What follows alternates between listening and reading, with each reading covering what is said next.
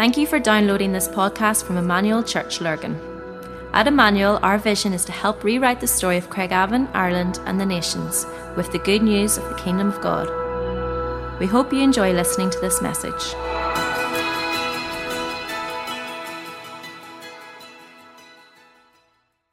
Oh, so good, isn't it? So good to be in the house of the Lord. So good to hear what God's doing amongst us, and I'm excited for this next season.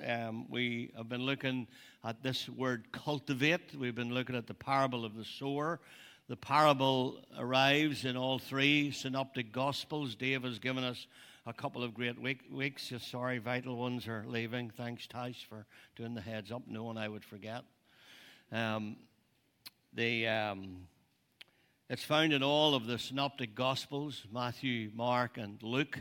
And so it's a very important parable. Mark is the one who says, if you don't understand this parable, then how will you understand all other parables? Now, we'll not take time to read it today because it's 20 verses, but because I'm going to refer to some of the verses through my talk. If you're a visitor here, we finish at 1:45, so it's 25 minutes, just in case you're wondering, is that boy going to preach for an hour? All fear of that be gone, all right? But Jesus is telling this incredible story. He's telling a parable, and Jesus talked a lot in parables. Initially, he didn't. Initially, he talked about very downright practical stuff like salt and light and doors and bread, things that everybody could relate to. People say that parables are earthly stories with heavenly meanings, and that is somewhat true. Although if you were to study parables in the Old Testament, you will find that parables in the Old Testament always are aligned with judgment. Like Nathan the prophet, he comes and he tells David of the man who had one sheep, and the man who had loads of sheep, and the man who had loads of sheep stole the guy's one. And David says, "Whoa, show me that man, I'll kill him." And Nathan says, "You're the man." So, and I could tell you story after story, study them. I'll not take time to go through all the references this morning. But you'll find in the Old Testament, they're connected to that. So I have to align my thoughts that in some shape or form, they're aligned to judgment in the New Testament as well. And it seems that Jesus initially started with simple stories that were very clear to understand. And then starting with this one, very seldom after it did he talk without a parable. And the parables were, in Jesus' words, were to help some people get it and make sure some people didn't. Scary thought, isn't it? If you want to study election sometime, and for those of you who don't believe it, then there's a lot of pages you'd have to rip out of your Bible. There is no doubt election exists in the Scripture. But it's not our study today, all right?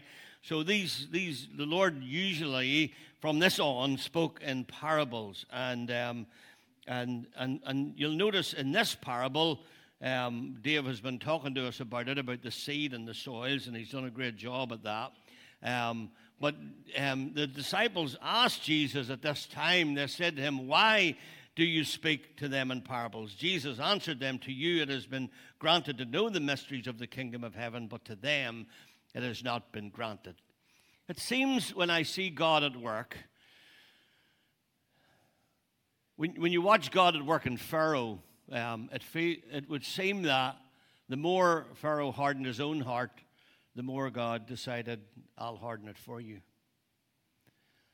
It would seem there came a point that the gospel seemed to be unable to penetrate, and therefore there was a hardening of the heart, all right? Now, what we're going to talk about this morning, and we'll come back to that in a moment because it's important to make reference to it, all right? We're going to talk about the road and the birds of the air. Now, just to do a wee bit of a quick overview of a spiritual battle, you know that there's a spiritual battle that goes on in your life, all right? And we don't have one enemy, we've got three enemies. That's really important to understand. We've got the world.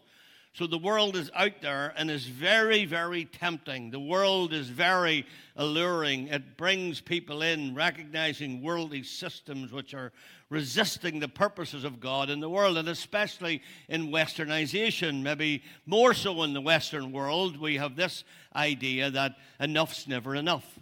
And so the world allures and attracts people. And then we've got this thing called the flesh. We've all got it, all right? And it's the base, self-centered nature that wants to rule your own heart and your own desires. Once you want what you want. And sometimes the very wanting what you want stops you getting what you need. Wanting what you want stops you getting what you need. And God wants to give you so much, but sometimes our earthly desires overcome our ability to pray for things, and then we don't actually get what we really need. And so the flesh is an interesting thing. We were listening to a talk at the elders this week, and John Thompson, and he was saying for people who have been demonized and people who have been set free, he says when people have been set free from any demonic activity, you're still left with you. You're still left with you. All right? Sometimes it's a bit like getting rid of the gasoline that's on the fire, but you've still got the fire. And we've all got our flesh. And I think sometimes we put too much emphasis on the demonic. We give them far too much attention. And sometimes it's just the old world that we're dealing with. And sometimes it's just our flesh. And it's easy to blame the devil and everything. Of course, it all results there. It all started there. It all spawned in hell. And so the devil, recognizing the enemy's tactic, is to steal the seed of God. He's out to steal, to kill, and to destroy. John 10:10 reminds us that. So it's really important to grab that. And so we see this evil trinity coming through the first three soils in many different ways. And this is direct warfare. This one that we're going to look at today, the path or the road, is almost like direct warfare. It's like the other ones you'll find as we get into them are more subtle. So the deceit and wealth and riches and worry and all of that, there's a little bit more subtlety in that. But this first one is an absolute direct assault of the enemy. He is right in there. And this is why, and I think it's really important to say that this talk couldn't have come at a better time in the calendar with Alpha in its really beginning week. Last week was a bit of an introduction, so it's not too late to invite someone to Alpha. And I'm going to talk about that in a moment or two because I think it's really important because the enemy will be into direct warfare right away. And so basically in this one, the birds of the air refer more directly to the enemy's tactics. So we're talking about demonic stuff, blinding the eyes to see and understand the kingdom. Now, I had to work really hard on this week. And not that I don't work hard on any sermon, and Dave's the same, or any of the guys who speak. But I had to work really hard to see a way through this, and there is a way through. Just in case you're thinking, well, my friend or the person I brought just seems to have a really hard heart. Is it hopeless? It's not hopeless, all right?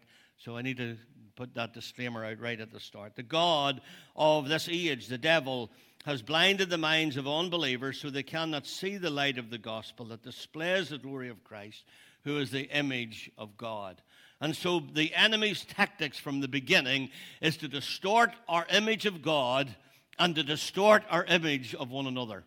That's what he does. He makes us distort our image of God.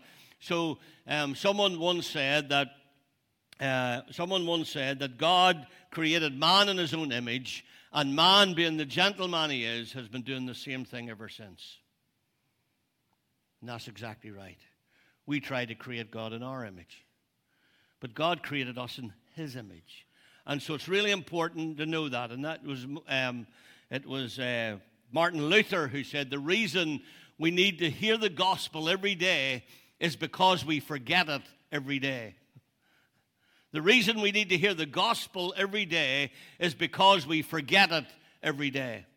And so there's something, the theology and the doctrine of salvation is you're saved, you're being saved, and you're going to be saved. That's the doctrine of salvation.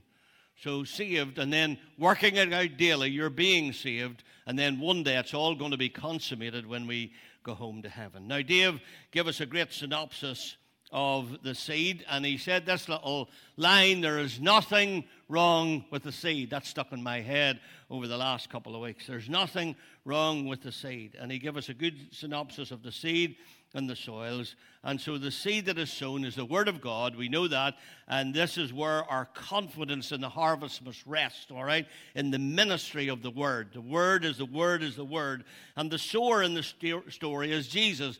But it could be any familiar or faithful distributor of the Word. It could be anyone. In the story, he's referring to himself.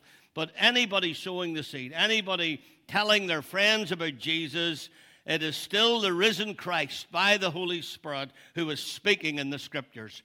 So I often say this, that God's Word out of your mouth is as powerful as it is out of His mouth.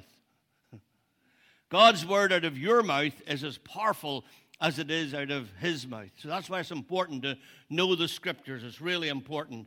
And I love that the seed is sown indiscriminately. It is sown everywhere without regard to the type of person who hears the Word or the possibility of their response. All people are to hear the Word without distinction, without restriction, at the invitation of God to come and receive His mercy freely offered to them in Jesus Christ. And the soil, the heart he's talking about, is where the response of the Word is made. All right? And so we must take care how we hear the Word. That's why it's important to do some cultivating. It's important to plow and to sow and to reap. It's important to dig up our hearts. Now, when we tell this parable, we're talking, of course, to the seed that lands in the path, the people who don't understand the Word, blah, blah, blah. But I think that there's more to it than that. I think that there are many, many believers whose hearts have grown cold. Last year, I found, about the middle of last year, I found that I was doing a little thermometer test to my heart, and I found my heart had grown hard.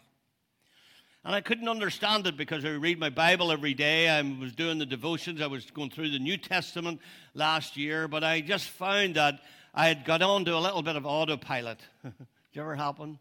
And I'd got on to a little bit of autopilot, and there was I hadn't done any cultivating. I hadn't plowed up some of the hard thoughts, some of the wrong thoughts, some of the deceitful thoughts that had got into my heart. And I had to go back and do a little bit of an inventory and spend a bit of time with God and plow up the heart. So while I'm talking about this morning, I'm talking not just to the unbeliever, I'm talking to everyone in the room this morning. All right, we must do all we can to plow up the stony ground. All right, it's so easy for our hearts to grow cold. It's so easy for our hearts to get hard. It's so easy to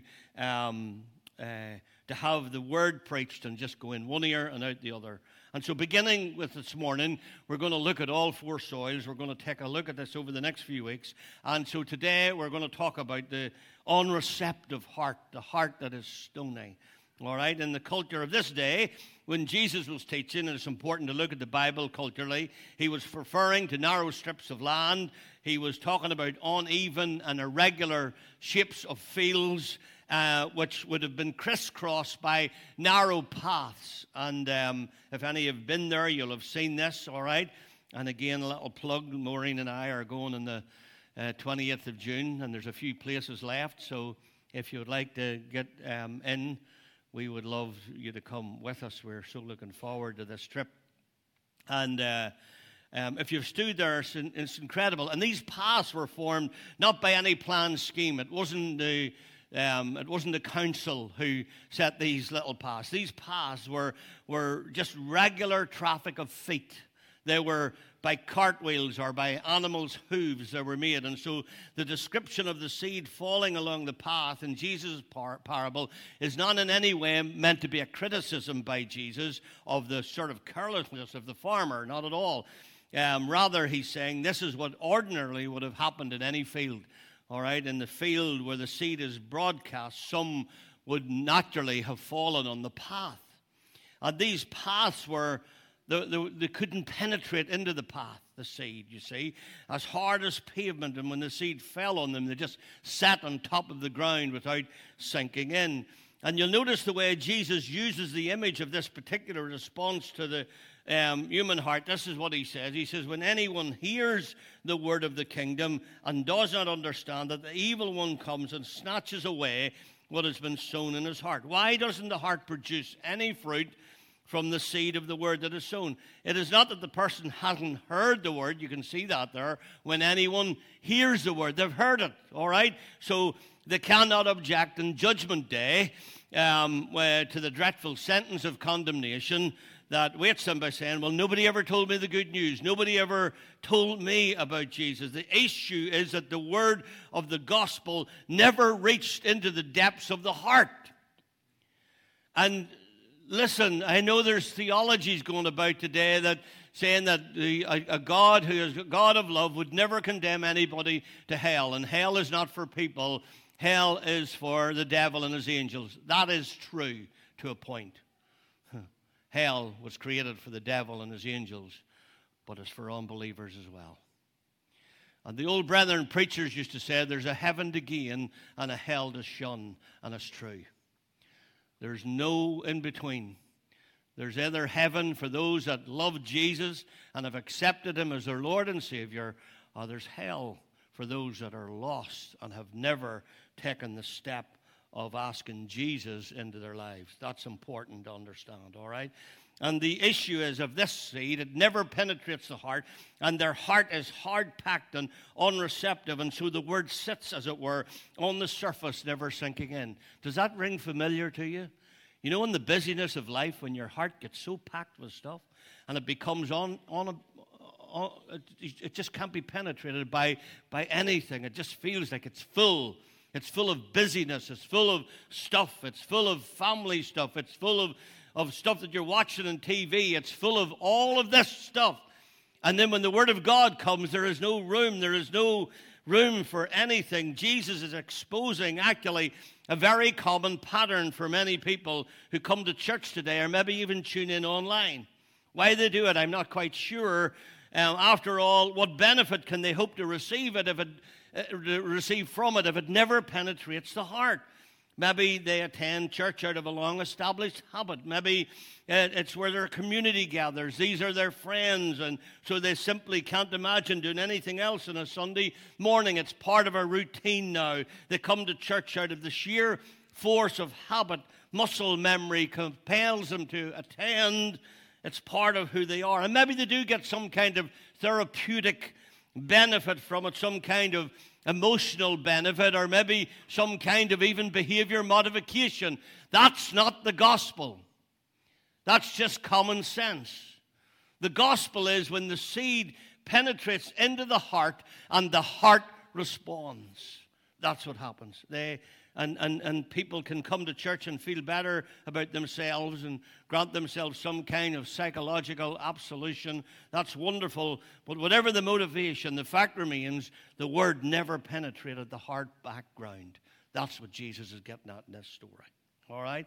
And if you were to show a video recording of their lives to them and replayed it week by week of them coming to hear the word, we would see that they've never really made a single meaningful adjustment to their lives by their thinking or their convictions in the wake of the preaching that they've heard. And we would have to conclude that their hearts are iron-coated. As I studied this week, I found it heartbreaking, to be quite honest. The seed simply bounces off. What a terrible condition to be in. The seed just bounces off. And all the more terrible, of course, is because people like this never really realize that they're in danger. They never realize that they're oblivious to the fact that Jesus is saying, if the seed of the word sits on the surface of your heart where it can do no good, that's never going to do any good to your life. And Luke takes it a little bit further, because Luke actually goes further and says it's not only the birds of the air that are the damage to this. Actually, it just gets trampled underfoot. It becomes of no importance. And I know so many Christians who've just grown cold and allow the Word of God just to be trampled underfoot because of the busyness of their lives. And if the birds don't get it, apparently the foot traffic will. And imagine if you were on the way home today and you took a handful of grain and you threw it out in the middle of Lurgan Street as you drive up the street. What chances of that bearing any crop? None at all. And if the gospel never gets in, never penetrates our heart, it stays on the surface of our lives, makes no impact upon us, and the constant busy traffic of our lives just nullifies it and crushes it out. And what's left, the birds come and take. And he wants us to understand the threat we face. The devil hates you, and he's active in pursuing your destruction. If you've ever read the Screwtape Letters, C.S. Lewis Screwtape Letters, they're worth a read. And there's a little piece that jumped in my mind on Friday, and it's this. In the Screwtape Letters, who Screwtape is the senior devil, and he's describing the experience of one of his subjects to his demonic protege, Wormwood.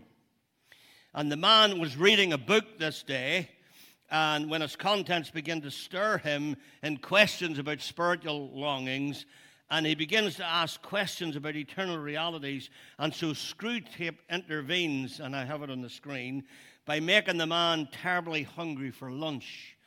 And this is what Screwtape says to Wormwood. He says, "Once he was in the street, the battle was won," Screwtape said to Wormwood.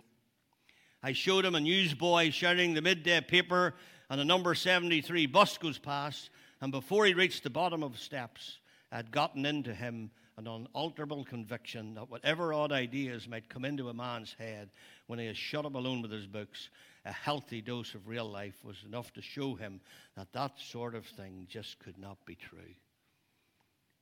Powerful, isn't it?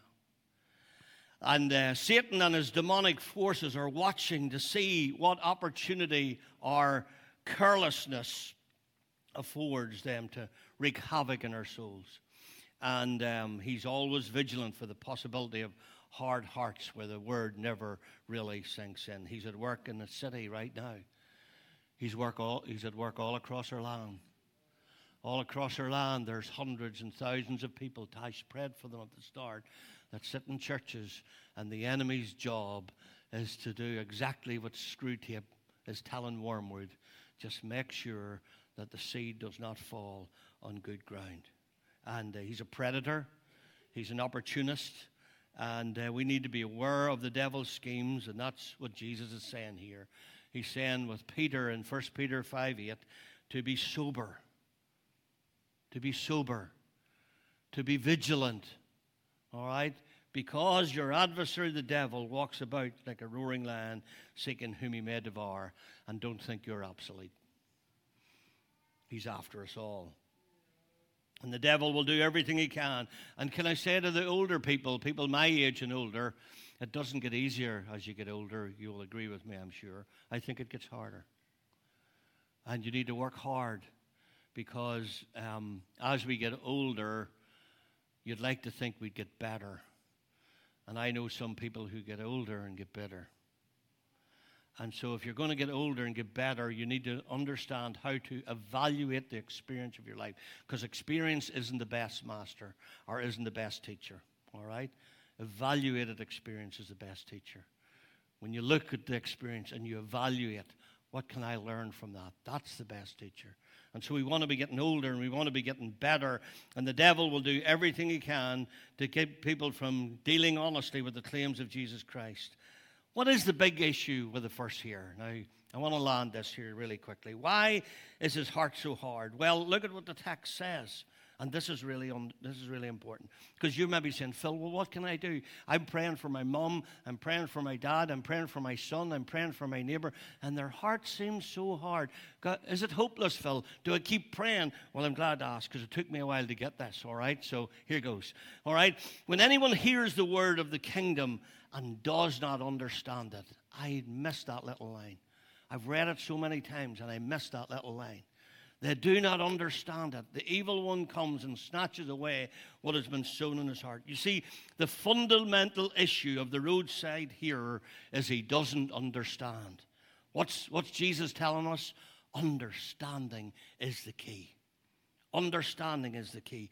And the seed of the word takes root in the heart through our understanding. So the key to fruitful hearing is understanding. This is why Paul, when he writes to Timothy, uses the analogy of a soldier, an athlete, and a farmer. He says, no one engaged in warfare entangles himself with the affairs of his life, that he may please him who enlisted him as a soldier. And also, if anyone competes in athletics, he is not crowned unless he competes according to the rules. The hard-working farmer must be first to partake of the crops.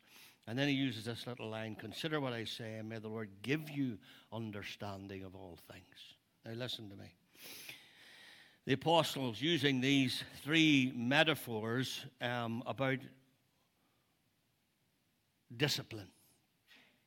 Discipline of hearing, discipline of listening, discipline of the athlete, discipline of the farmer who works hard, discipline of the soldier who takes orders and does what he's told to do. He's talking about discipline, and he's talking about these three people, and it's really, really important. And then he says in this verse, in verse 7, he says, think over what I say, for the Lord will give you understanding. Now here's the thing. It's like a two-sided coin. Our duty, we're to think over the instruction, we're to study it, to apply the message, to interrogate it, that it might grasp its ideas. And as you think it over, Paul says that's our task. And then the divine promise comes in, and the Lord will give you understanding. So at 6:30 tonight, if you're not doing Alpha, and you're not at Alpha, at 6:30 tonight, just in this room, behind this wall, we're going to pray for 1 hour, 6:30 to 7:30. And what we're going to pray, we're going to pray that God will give people understanding. We're going to pray that God will strip the blindfolds that the enemy has placed on people's minds. That's what we need to do. We need to pray that the understanding of the gospel lands. The understanding of the gospel, that they get it, that is for them, because this is really important. They need to engage their brains. You know, we say this sometimes, well, the gospel isn't rocket science. And in a way it's not, but in a way it is. You need to think.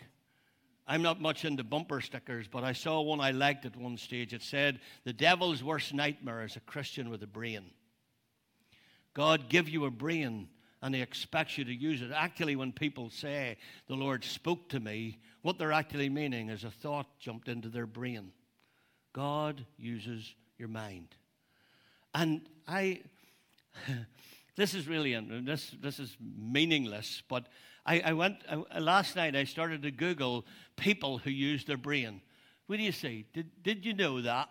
Did you know that windshield wipers were patented by Mary Anderson in 1903, a lady that just used her brain? Did you know that dandruff shampoo, which didn't do me much good, was patented by Josie Stewart in 1903? Did you know that a dishwasher was patented by Josephine Cochran in 1914, and the first disposable diaper was patented by Marion Donovan in 1951. You'll love this one, girls. The compact portable hairdryer was patented by Harriet J. Stern, 1962. Powerful, isn't it? I love this one. A dough product for frozen pizza was patented by Rose Totino in 1979. And the Melita automatic drip coffee maker, for all of you coffee snobs, was patented by Melita Benz in Germany in 1908. Do you know that between 1863 and 1913, approximately 1,200 inventions were patented by minority inventors? People just used their brain. Why is it when we come to church we switch off? Why is it the smartest of people can run the world? How businessmen and businesswomen can run their companies, and they can walk into church and turn their brain off like you turn a radio off? You know why? The god of this world has blinded the minds of them that believe not. so the light of the glorious gospel can't shine in and they can't get saved. And what we need to do? We need to get into that room 6:30 tonight. And we're going to be in that room every night Alpha's on. And we're going to pray. And we're going to switch the radio on. We're going to switch on what the devil has switched off. And we're going to rip those blindfolds from, there's 800 names in that basket, some of which have already come through to the Lord Jesus, but there's 800 names in that basket at the foot of the cross. And so we need to pray for the lost. Warfare is needed. We need to understand we've got an enemy out there, and we've got the world, and we've got our flesh. All right? And, and we need to get cultivating. Are you up for that? Let's pray.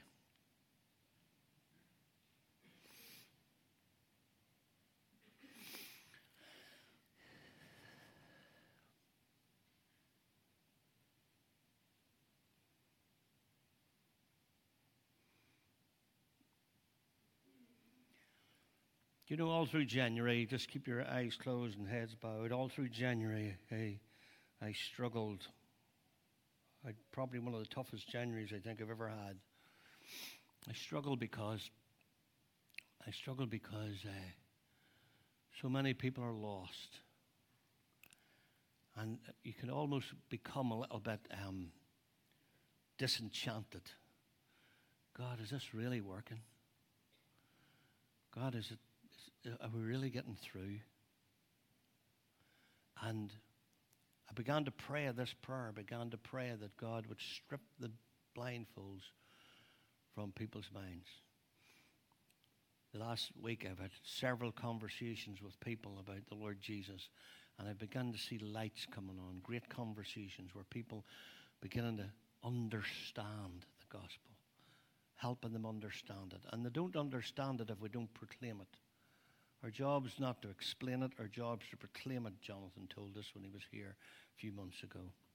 And so, God, we just want to ask you today that you would come in your power. And I believe that we're standing on the verge of one of the greatest moves of God that we've ever seen. I believe that with all my heart.